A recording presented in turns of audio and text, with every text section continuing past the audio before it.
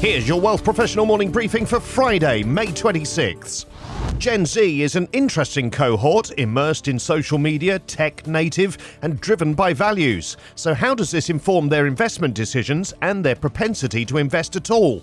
A new study from the CFA Institute and the non-profit FINRA Foundation has looked into the behaviours of 18 to 34-year-olds in Canada, the US, UK, and China to examine the investment-related behaviours of those with and without investment accounts.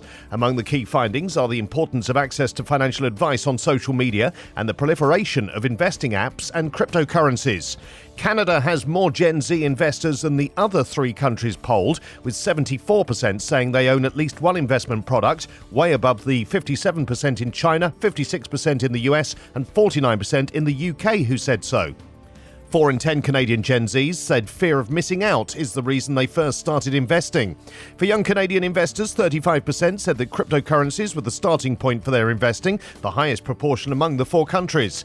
Gen Z Canadians generally started investing before they were 21, 79% said so, but 56% of non-investors say that lack of knowledge is their main barrier to investing. While Canadians aged 18 to 34 lead international peers in many aspects of the poll, there's a worrying revelation about investing goals. Although their top goal is in line with their international peers, 55% of Canadian Gen Zs want to save enough money to travel or go on vacation, the same percentage cite paying their monthly bills as their top concern. Canadians' residential mortgage debt grew 6% in the year to January 2023, bringing the total to $2.08 trillion. New stats from the Canada Mortgage and Housing Corporation shows that the rate of growth was weakened by the fast rising cost of borrowing and cooling housing markets due to tighter economic conditions. But the agency is concerned that the high levels of debt, along with inflation and rate challenges, could mean more people struggling with their monthly mortgage payments.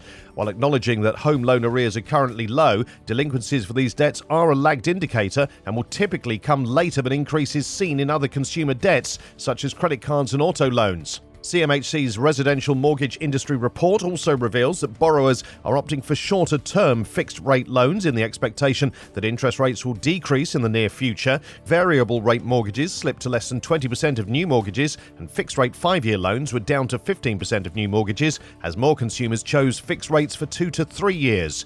The report also shows that fewer mortgage borrowers are applying for refinancing, a 32% drop in refinances in 2022, with the cost of debt being more expensive. And more mortgage borrowers are choosing longer amortization periods, meaning they'll be paying down their homes over a longer period of time, but for the short term, reducing their mortgage payment.